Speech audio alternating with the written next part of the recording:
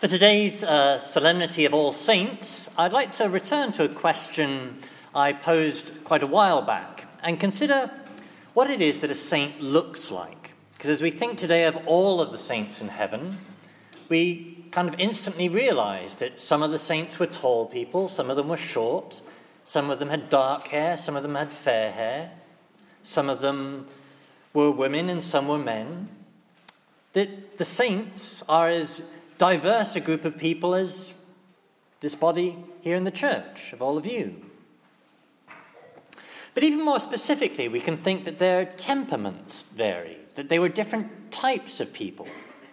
So that there were jolly saints, like St. Philip Neri, who was famous for his practical jokes, like the time he grew a beard on just half of his face. Or he would send people to do humorous and absurd penances for their sins, like a woman he told to take his rather disagreeable cat for a walk. So there were jolly saints, but there are also very intense and austere saints, like the Curé d'Ars, who famously lived just on mouldy potatoes and a single glass of milk a day. Then there were silent saints, like hermits, like St. Bruno, who went off in solitude. Whereas other saints were active in the midst of people, like Mother Teresa of Calcutta, engaged with people. So that the saints are as varied as human beings are varied. Well, let me focus that a little more specifically still and think of one example of character traits, namely anger. So St. Thomas Aquinas, when he talks about the different personality types that humans have with respect to anger, he notes that each of those different natural types becomes a different sort of saint. They don't all get molded into the same kind of thing. That somebody colic or sanguine or phlegmatic, they become a different type of saint. So a colic person colic means you get angry very quickly, very easily about almost everything. Well, a colic person, they do need to control that anger, and they do need to learn to focus it on the right kind of things, rather than just random things. But nonetheless, that colic power becomes when they become a saint, becomes the dynamo that is driving them forward. That colic always remains, even as a saint, that type of person with this drive in them. So it's sometimes been said that when a colic becomes a saint, they blaze, they drive, they change the world. Well, in contrast, someone who's phlegmatic, who's very calm, who doesn't get angry about much of anything, pretty much nothing excites him.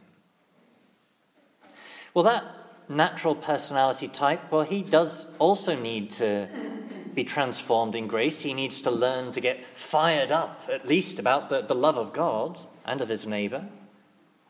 But nonetheless, he remains, as a saint, phlegmatic.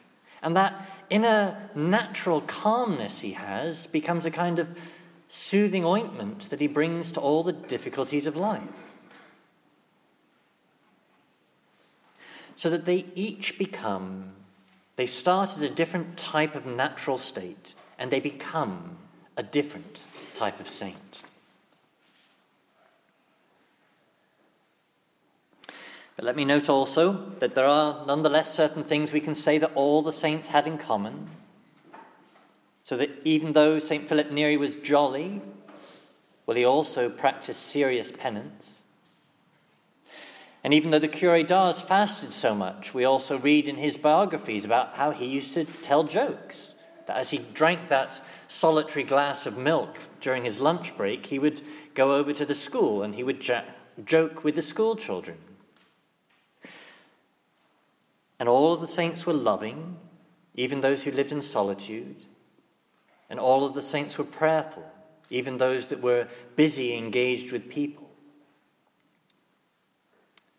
And to sum it up to its core, all of the saints loved God while they were on earth, and they love God now in heaven.